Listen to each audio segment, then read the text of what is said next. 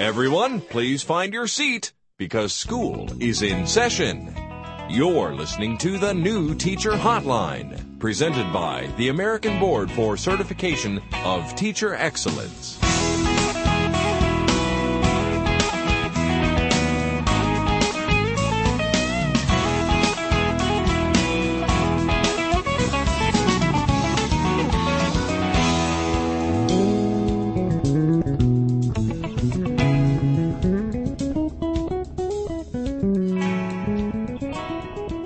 Welcome to episode 2 of the New Teacher Hotline. I am, as you may know or not know from the last podcast, Mike Kelly, the Director of Teacher Preparation at the American Board and the author of Rookie Teaching for Dummies. And as always meaning since the last time, I have opposite me Dr. Glenn Moulton, our RTE, resident teaching expert. And I get paid extra for that, right? More initials equals more money, right? That's right. Let's put some more on there then. RTE DDS, yeah. Doctor of Dental Science. So we will start right away with our first segment, the warm-up. As promised, last week we were talking about, or actually 2 weeks ago. Okay, we had trouble with that last time. What if you have a month with 5 weeks in it? We'll have to see what happens. Oh, yeah. Play that Stay by tuned ear. for that one. I'm going to have to call a meeting. Assemble a committee. That's right. This is an important decision. So we were talking last time about involving the administration. Oh, yes. When you've got behavior issues, especially if good you're trying idea. to establish or reestablish control in the face of chaos. Okay. Having been a teacher for a number of years, I know that the one thing that was drilled into my head was the principal shouldn't really know your name because of the students that you send down. If you're consistently sending down kids to the office, that the message that sends is that you're not a very good teacher, or you have no control of your kids, or that perhaps you just enjoy sending people places. I'm not sure exactly what it means. So I know there's people that are going to be afraid to send people to the office. And then I know there's people who send 11 kids to the office per day as a matter of course. Mm-hmm. So, yes. Now, I've sat on both sides of that desk, and I can tell you from an administrator's point of view, yes, there are teachers that you know all too well by the half dozen students they send down every period. After a while, it does appear as if either the teacher doesn't like that particular student or students, or doesn't know how to handle them, or all of the above. Yes, that can become a problem. As a first-year teacher, or even a second-year teacher, those rules don't really apply. I mean, sure, the administrators would like to see a teacher control and teach all the students all the time. And, you know, life is good when that happens. But that's not always what happens. First-year teachers have to learn how to manage a class first. And that's one of the most difficult things to do, especially if you're not prepared. And administrators know that. So you're saying, actually, and you're not just saying this to be nice, that administrators don't mind if a new teacher is trying to take control by sending people to the office? I think they mind, but I also think they expect it. Okay. For successful administrators, there is a little bit of preparation that can go into place ahead of time. In other words, one of the worst things that a school can do is turn a brand new teacher loose in a classroom without giving them any kind of transition into the job. In other words, you don't show up the day that the students do and say, well, here they are. Don't send into the office, and there'll be a final exam at the end of the year, and they better do good on it. A wise administrator has a few things set in place to help first-year teachers. And one would be, here's a copy of the school rules. I'm giving them to you in July, the day after you're hired, so that you have a month to review them so that you can come up with your own class rules that are consistent with these. And when you arrive, the week before school begins, we're going to assign you a mentor teacher within our building that you can work with, ask questions, pose scenarios, and have them check over your rules. Likewise, within your department, we have a department chair or a volunteer coordinator who's going to also work with you. So am I, as the administrator. Here's some things that I've learned over the years, and maybe you could use them in your class. So now on the subject of class rules, because I know that was one of the most daunting things for me when I was starting teaching, I had to come up with these rules before I've even seen any students, and these rules are going to completely define everything that happens for the school year. And if things go poorly, then that's going to be bad. Mm-hmm. So here's a question. Under what circumstances is it okay to be stricter than the school rules? And under what circumstances, if any, is it appropriate to be less strict than the school rules in your own classroom rules? I would not advise being less strict than the school rules. So that whole us against them mentality is a bad idea. I know the office says no gum, but I don't mind gum. Right. So that's no. Only trouble and tears will result. And that's even if the students think you're cool because of that, that's still a bad idea. Well, it can be cool if it's off-school property. Right. They can chew gum out there, but that does sound rebellious. yes, it does. Off-school chewing gum. The best way to visualize this, in fact, it's really the only way to visualize this, is that the school operates as a team, and the administrators and the teachers are on the same side, and theoretically so are the students. But there should never be a division between the efforts of the administration and the efforts of the teachers. They're one and the same. We're on the same side. Let's work together. Never contradict the school rules. Right. You can be more strict than they are if you feel that there's one that's out of place. Okay, chewing gum. The school allows it, but you don't. Fine. They take it out when they enter your classroom. Sure. I see. So in general, what you're saying is the school rules are very appropriate for the classroom, and deviating one way or the other is better have a good reason. Think of it as a team. You're never alone. You're not intended to be alone. In really high-functioning schools, a new teacher gets more help than they ever want. Well, that's good news. It is. It is. I'll save the other topic that we'd identified, which is eliminating ringleaders and that's a troublemakers. good one. We're going to save that for next time. Oh. So look forward to it. And That's that is a in good 2 point, how many weeks? If it's 5 weeks, something like that. There's some mathematical It's formula. in at least 2 weeks. Mm-hmm. At the As soon as we decide to do it again, we'll have another one. Exactly. Okay. Precisely.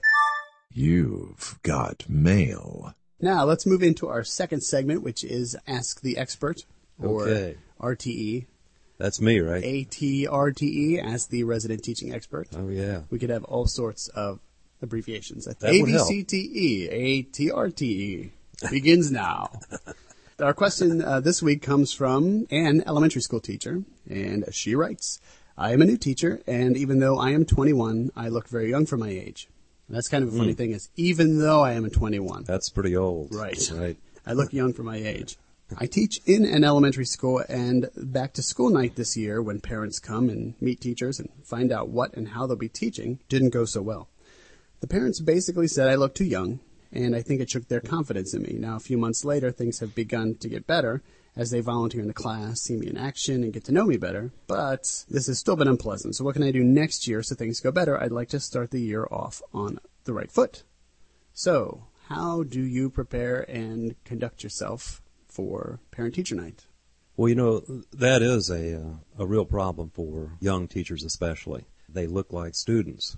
And, in some cases, they're not much older than the students they're teaching. I'm reminded of a story, this happened, I think, the third year I was teaching, where a guidance counselor, literally, right out of school, was not very tall, and the first day of school, she couldn't get in early because the principal, of all people, wouldn't let her in because he didn't recognize her as a teacher. Really? Very embarrassing for her. Right. So here's some things that you can do, and actually I'm getting a lot of this from her because she learned on day one. You got to look like a professional. If you're showing up in dress of the day, blue jeans, t-shirt, you're going to look like a student, and you're not going to get the respect of the professionals. So you're thinking more severe, like hair in a bun, nose perched glasses. Worked great for me. Hair in a bun, perfect. Of course, Mike and I never had this problem. We were always huge, strapping youths that... right. Intimidated students with our pure, right. I don't know, strappingness. Mm-hmm. I wish that were true. So do I. Anyway, this is a common problem. One of the things that I advise new teachers to do, whether it is a problem or it might become a problem, is you need to be a professional all the time. People will judge you by the way you look, by the way you act, how you dress, what you say, and they will judge you that way 24 hours a day, 7 days a week. So the profession really begins in the parking lot as you arrive at school and doesn't end until you're safely at home that evening. The image that you want to portray, no matter how young or old you are, is that I'm a professional. I know what I'm doing. Come to me if you need help. I understand what you're saying. It's hard to put into words. It's something that you have confidence in your skills, and I think that people can really pick up, like dogs can smell fear on you. I think that parents can smell unease. Well, and if stress. you look like a student, they're going to treat you like a student. If you look like a teacher, the first impression is, okay, this is a teacher, and go from there. If you're right out of school, keep it in mind. You've got to look like you belong. Is there something else that you can do to project a professional demeanor? It's more than just your appearance. It's the way you hold yourself. It's the way you command presence in a room. Eye contact, the way you speak, how you speak, and what you say. Again, remember the parents are usually older than the first-year teacher, right, especially if they're right out of college. So they've been around. They know what they're looking for. This is what a teacher is supposed to look like, and this is what a teacher is not supposed to look like. You want to fall in that first category. I know that in my first couple new teaching parent night experiences, I just had no idea what to do. I think that you shouldn't panic too much, that there is no one right answer. And really, you should also anticipate that people are going to be skeptical of a new teacher. Absolutely. Well, they're going to be curious. Curious is good. That means they want to know more about you. And that's an opportunity to present yourself in a professional way. I mean, that's what we want. We want parents to come in to see who we are and what we're doing. And that gives us a chance to win them over. I really like actually the way you said that, is instead of viewing different situations as a new teacher as an opportunity to fail or as a reason to be stressed out or a reason to panic, you should really look at them as an opportunity to make things better. Absolutely. That's not the way I thought about it when I was a new teacher, but that's a very positive way to think about it. It works. It really frames things better. Yeah. Well, one other thing, though, if you're at an open house or a back-to-school night or anything like that where you're in front of the parents, be prepared. The most important thing they want to know is how well is their child doing in your class. So have that ready. The second thing they want to know is who are you and how do you teach? So come prepared with some information about the curriculum, how I teach it. This is what happens during a normal day.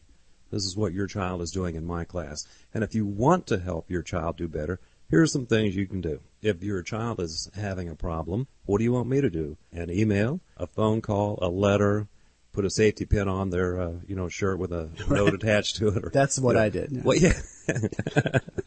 How do you want me to contact you if your child is in need of help? But in that case, you can only give feedback on non-rainy days. That's right. Very important. A number of the students are going to go well beyond what's expected of them. So don't always couch it in, what do you want me to do if your child is struggling? What do you want me to do if your child is overachieving? And that happens a lot, and we sometimes overlook it because we're always thinking of the bad kid. But more often than not, you're going to find a child who really catches on fire and wants to do more. And you should inform the parents. You have a real prodigy here. Perhaps working together, we can provide some experiences for this child to extend learning well beyond the classroom. Well, excellent. Before I wrap up this segment, I want to stress one other thing. Speaking to parents on the phone and in person is one thing, but remember that materials that you present to them are permanent. So you want to really present yourself in the best possible way. You want to have no spelling mistakes, right? It would be bad. Take them down to the English department first and have them read it. Because they will take this to their friends and say, look at who the new teacher is. Absolutely. It happens. Yes. So. And then it'll get back to the Board of Education. And it will probably happen at some point to you that you make a spelling mistake and it's embarrassing. But it's better for that to happen later when people realize once that's you're not the status quo. Right. It was probably somebody else's fault. Exactly. My printer. It was the printer. It leaves out E's. All right, well, with that, we're going to conclude this week's New Teacher Hotline. And remember that you can reach us at newteacherhotline@gmail.com, gmail.com. I'm Mike Kelly. And I'm Glenn Moulton, and we'll see you in the faculty lounge. The New Teacher Hotline is presented every 2 weeks by the American Board for Certification of Teacher Excellence. Look us up online at www.abcte.org. The opinions expressed in this podcast are those of the participants and do not necessarily reflect the opinions of the American Board for Certification of Teacher Excellence. In fact, ABCTE makes no claim that downloading this podcast will even be worth your time. But, we hope it is.